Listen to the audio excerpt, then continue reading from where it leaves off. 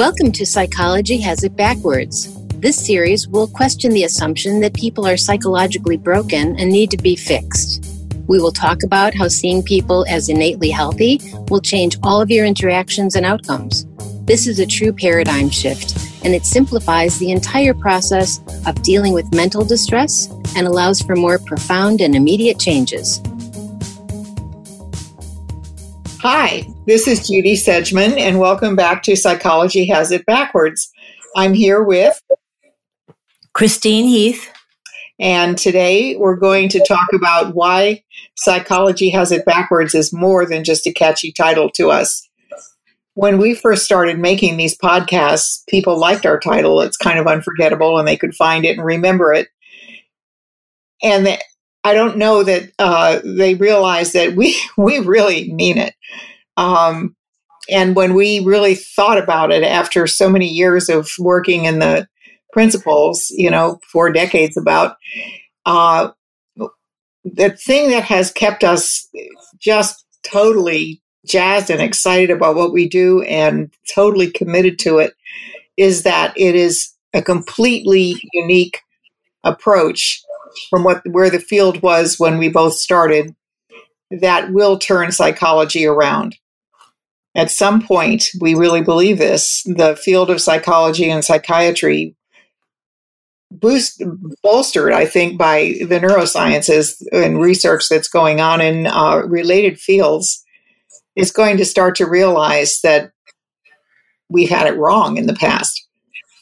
And that a lot of the things that have been done were done innocently because they was what occurred to people at the time and what made sense in a world in which people actually believed that the things that happened to us, the things that we saw, the things that came into our lives, the way people treated us, the experiences that we had were the determining factors of our mental well-being.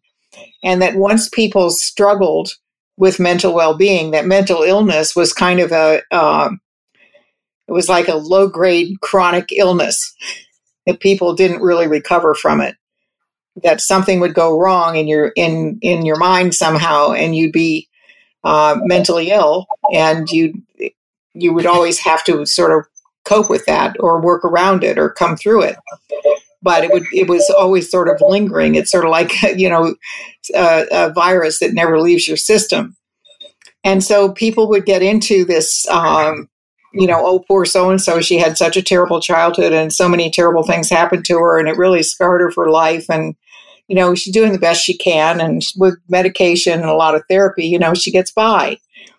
But it's almost like it was creating this sense that things could happen to us that would completely alter the path of our life. And what we're talking about is exactly the opposite of that. And I think it's important to really stress this point that nothing can happen to us, but that we think about it, and how we think about it will determine how it affects us after it happens. So I'm not saying, oh gosh, the most terrible things in the world could happen to somebody and they could just laugh their way through it. That's not the point. People have terrible traumatic experiences. People have terrible things that happen to them. People have, influences in their life that are very disturbing.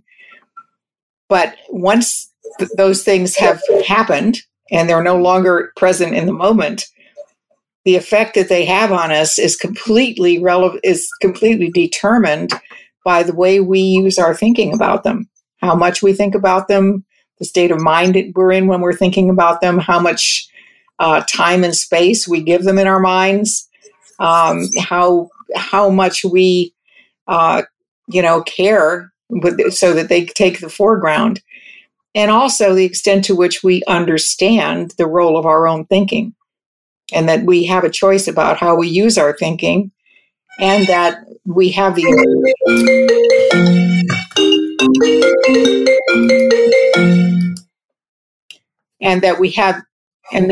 the ability to let things go, put them in perspective, come to peace with them, leave them behind. And these are all factors that were never considered, at least initially when we started out in this. And the idea was that, boy, once it's happened, you just got to deal with it. And it's always going to be somewhere lurking around, waiting to jump out and grab you again. So I really mean, and Chris and I have talked about this a lot, that when you start to see the value and the beauty of the principles in your life, you start to realize, wow, I'm in charge of me. I get to decide how much time and space I want to give to what kinds of thinking. I can see my past any way I want to, or I can just close the book and put it high on the shelf and know it's up there, but not pay much attention to it. And this is an amazingly freeing understanding. It sets people free from the prison of their own thoughts. It's really interesting how,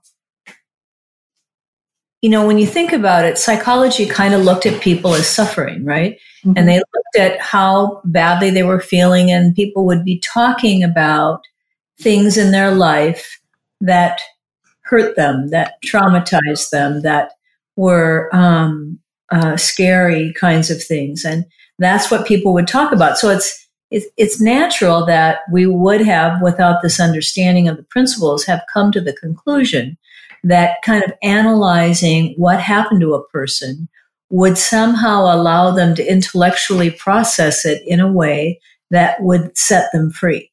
Because that's kind of the way that we're programmed to think about our life, is to really be able to solve problems. It's kind of like, that's what our processing is there for. I mean, it's kind of really a unique and a beautiful characteristic of mind, of the energy of life, that we can use this thing called thought, which is a formless energy. Like, thoughts aren't real. You can't feel them, you can't touch them, but yet we all know that we think. And so it's looking at what we got caught up in psychology was really looking at the content of what people were talking about. And so that's like, oh, that must be what's causing this kind of thing. But even that is based on the idea that people must be healthy because something outside of them would cause them to have distress, right? Yes. So we didn't really realize that what we were talking about, that we didn't know. Like, I remember thinking when I first started, like, I just wanted people to see that they could be okay in spite of what happened to them. But I didn't even know what okay was. Like, to this day, there are not classes in graduate programs about what mental well-being is. We have lots of classes now on thought and how thought works and how thought creates feeling, blah, blah, blah, blah, blah. But it's really seeing the spiritual nature of thought, that it's not tangible, that it's illusionary, and it changes with your moods, that this understanding of the principles helps us to see how thought works instead of focusing on what we create in thought. That's a huge difference from where psychology was at. And what happens when people see that is that they get out of trying to process it. Otherwise, when people understand it's thoughts, this is my thought, I'm thinking about this, and they try to change their thinking, and they just get more caught up in thinking about their thinking. So I think it's natural that psychology kind of went off into the product, like looking at what people create in terms of their emotional experience, their feelings, their emotional reactivity, whether you beat somebody up when you're upset, or we're looking at these things and saying like, okay, this person's not functioning right. Why is that? So we looked at what the causes were, like what happened to the person in their life, and how did that get into their thinking, basically. And so that made sense from that perspective. But what's interesting about that to me is that it's really seeing that people must be healthy first, or these experiences wouldn't have that kind of effect, right?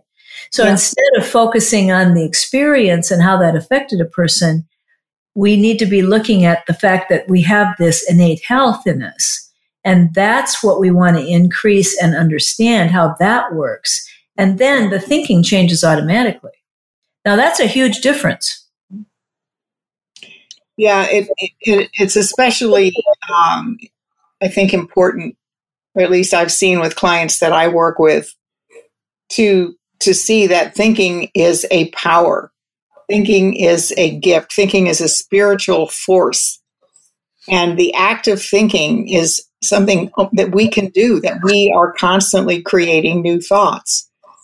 And that our thoughts look real to us because we become conscious of the thoughts that we think. We become aware of them and they take form, and it looks like our reality in our imagination, basically, because there's still no tangible thoughts, not a tangible thing. But the thinking that we're doing sort of is like if life was a coloring book, the thinking is what colors our coloring book. So, if I have a scene and I'm looking out the window and my thinking is I'm in a low mood and I'm in a bad state of mind and I've got a lot of negative stuff on my mind, I'm going to pick the gray crayon and the deep purple crayon and the, and all the kind of gloomy colors and color my coloring book. And if I am waking up in a sunny mood, I'm going to pick different colors. And that's essentially how we use our own thinking. We can use it against ourselves innocently, and we can use it to kind of help ourselves move ahead. And the flexibility of that and the creativity of it and the fact that people can think anything, it's just an incredible discovery when people see it for themselves. And I think that's what was missing before. It was like, oh, you're stuck with it once you like. It's like I always tell people in my groups, it's like, think of it this way. We all know the practical truth that if you bake a cookie and it doesn't taste good, you bake a batch and you taste the first one and it's too salty or it's got something in it that shouldn't be there and it just doesn't taste good. You don't try to take the cookie apart and say, well, I'm going to get these ingredients back now and I'm going to rework them and make this cookie better. You just throw the damn things away. And when you throw them away, you say, okay, I'm going to bake a new batch of cookies now and I'm going to see if I can do better. And essentially, that's what we're doing with our own thinking when we're in a healthy state of mind. If we start bringing ourselves down with our own thinking and the batch just not working out, we just throw it away. We say, okay, I'm not going there. Mm-hmm. And we have that freedom to just take a breath, step back, let our minds quiet down and think again. Mm-hmm. And that's something that I noticed when I first got involved in this. And when I first got involved in it, I really wasn't a psychologist. I was a business person, but I had a medical practice management business. And one of the things I noticed, because I had a few psychiatrists that were my clients, is that their offices were always kind of gloomy and the people would come out of the office crying. There was tissue everywhere. And I never heard joy. You never heard like happy sounds. And I thought, gee, what a depressing profession. But I just believed it. I just was sitting there thinking, well, gosh, it's really sad, I guess, to be mentally ill because you're just sad all the time. And that's the way it is. And that's kind of how everybody was. You just feel sorry for people instead of seeing that the human potential is way, way more than that we're never stuck with the thoughts we're thinking. Yeah. And there's two things with that. Like, first of all, when I first started to learn about the principles, I shared a clinic with like 9 other therapists in Minneapolis. It was called Park Place Clinic. And we all shared this giant waiting room that used to be a dance hall for this lumber baron. So we each have these little small offices off of this giant room. And so you're right. People would come out of all of the rooms with Kleenexes and their eyes swollen, and they'd be like talking about, the awful things that were going on in their life. Well, then I changed. I mean, like I did a lot of groups then. So I had a lot of people in the room with me. I had 6 to 8 people per group. And when they would leave, while we're in session, we would be laughing like immediately when I switched over. When I changed my perspective, immediately, like over a weekend, it was like a different therapist came in. So they stopped crying, first of all. They stopped suffering. And they started laughing, and we started laughing at each other. We started laughing at our own ways that we would get caught up in our thinking. And immediately there was relief. Immediately. It wasn't like it took a couple of weeks. I mean, honestly, some people had a little harder time with it, but 90% of the people that were in those groups changed immediately. So now there's peals of laughter coming out of the therapy room. So my colleagues literally took me aside and said, "Look, Chris, we don't know what you're doing." Now they all went to the same training I did, but they did not hear anything. They didn't see it. And so they saw me change. And first of all, they thought it was a little nutty anyway, because I was kind of nutty. And then they saw me change and they got freaked out by that. They had never seen a human being change that much by going to any kind of a conference, right? So they couldn't understand it. So they thought I was on drugs, I met a man, or I joined a cult. Those are the only reference points they had for someone changing that much. So when my clients started laughing and their clients would come to them and saying, "Hey, what kind of therapy is she doing?" Well, they got more insecure about that. Like, what am I doing that they're not doing? What am I doing that's different? Mm-hmm. And so they took me aside and they said, "Chris, we don't know what you're doing. It's really strange." I said, "Look, you guys, I used to have people get angry and beat pillows and talk about their negative emotions. And you gotta understand that what I'm doing now has got to be better than that, right?" I said, "You can see I'm in a better state of mind, can't you? Wouldn't I be doing better therapy then?" But honestly, it didn't matter because they were so insecure. They couldn't see it, really. They couldn't awaken to it.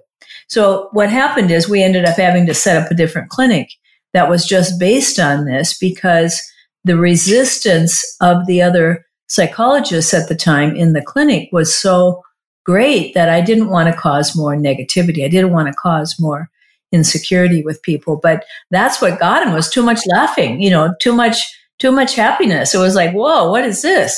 Yeah.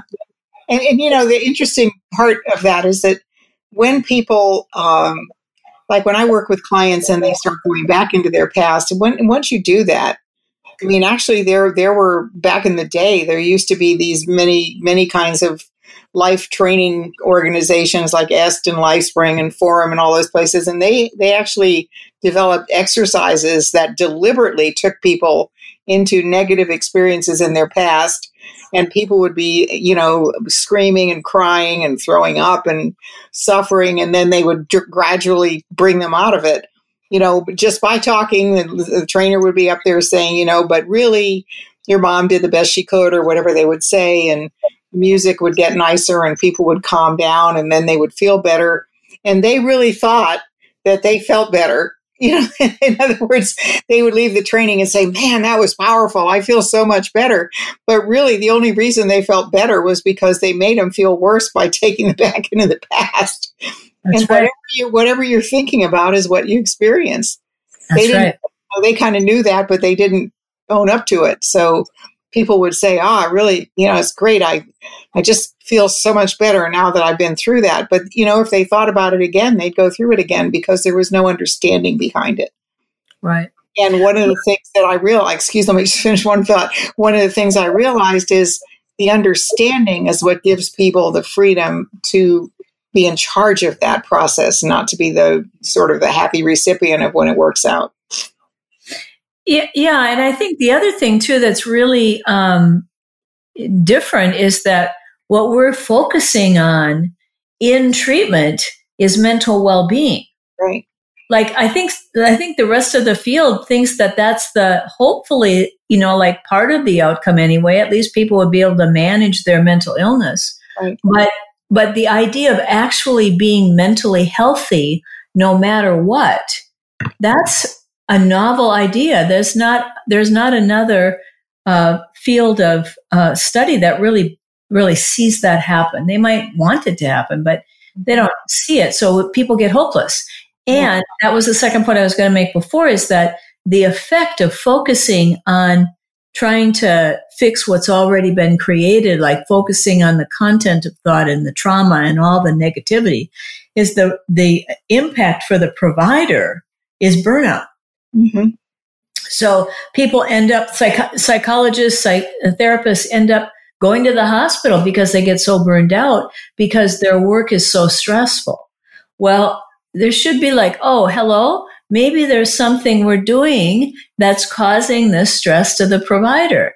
But it never occurred to me that it was just because, oh my God, this is terrible, and this is what I have to do to connect with people on this level of pain and suffering to help them, and I got to pull them out of it. And it's just, or at best, you're neutral about it. You're like a cognitive therapist, and you're just talking about changing thoughts, and everything's kind of like neutral in a sense. It's not uplifting. It's not engaging. There's not like this awareness or this great feeling that happens.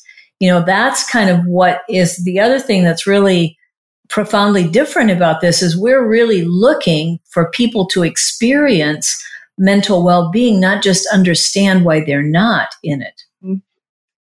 Yeah, that's a beautiful thing. It's a beautiful thing to have those moments. Sometimes I sit there with clients when they'll have an insight or something will occur to them that they'd been missing, and they get a sense of relief, and it's like watching flowers bloom. Mm-hmm. I just love that. And when those things happen, and they do, I mean, they will, because it's natural to us. As soon as our head clears and we start living from our own insights, it's uplifting, and our spirits rise, and we get into this lovely feeling. And being able to explain to people that that's our natural gift, that feeling belongs to you. I didn't make that feeling. I may have discouraged you from going the other way, by kind of avoiding talking about certain things. But once you start having insights, the feeling belongs to you. Mm-hmm. And that's your natural gift that for the rest of your life, you can find that mental well-being when you look for it. Mm-hmm. And that's why we're different, because our whole goal is for people to have a happy life, mm-hmm. to be at peace with whatever's going on in their life, to find their own resilience and the strength to deal with things. Mm-hmm. Yeah, if you think about it, it's kind of like what happens to people is traumatic, but for them in that moment. But it's really what they make of that as they go through time that creates the long-term effect of it. Right. It's kind of like if you're thinking about something as, oh my gosh, my past created my suffering. Okay. Like this event, I got raped, I got beat up, I was in a car crash, whatever it was that happened to you. It's like you think that that's the cause of your suffering. Well, if that's the cause and you've got to fix the cause, you're stuck. It's hopeless. There's no way to go back in the past and fix that. Right. But if people see that, and it does, the other thing it does is it also makes you then worry about what's coming next, because you could be traumatized and be worse. It's like, oh my God, now I got to like really worry about what's going to happen because the past created this. Now if something else happens, it's going to like add on to it. Right. Yeah. And so, but by helping people to see that they have innate health and that the content of their thinking, the quality of their thinking is just from the state of mind they're in, mm-hmm. then they can never mind it. It's like, oh, it's just my thinking. This isn't like my life. I'm not going to be locked in this moment of terror for the rest of my life. And I don't have to be wary and on alert to see what's coming next because I'll be adding on to the trauma. So it's just kind of interesting that looking at what we create, whether it's emotions or behaviors or reactions or whatever it is, that's like too late already. Like, why look at that? It's already happened. It's already going out. But if you can see how it works, you understand why you're thinking about it, mm-hmm. why it's coming back like a flashback, like what's happening with you. Right. And once you get that, then you go back to your health, and your health automatically fixes it. You don't have to do it. Right. Now, that's very different. Yes, it is very different. And, I realize that our time is up for this podcast, but we're going to do some more. I'm not done explaining to you why psychology has had it backwards. And so we'll see you next week. But thanks very much for listening, and looking forward to our next one. See you next week. Aloha. We hope you heard something new and that you will continue to join us to challenge the prevailing thinking about the possibilities for health in everyone. To subscribe to the podcast, visit our website at psychologyhasitbackwards.com.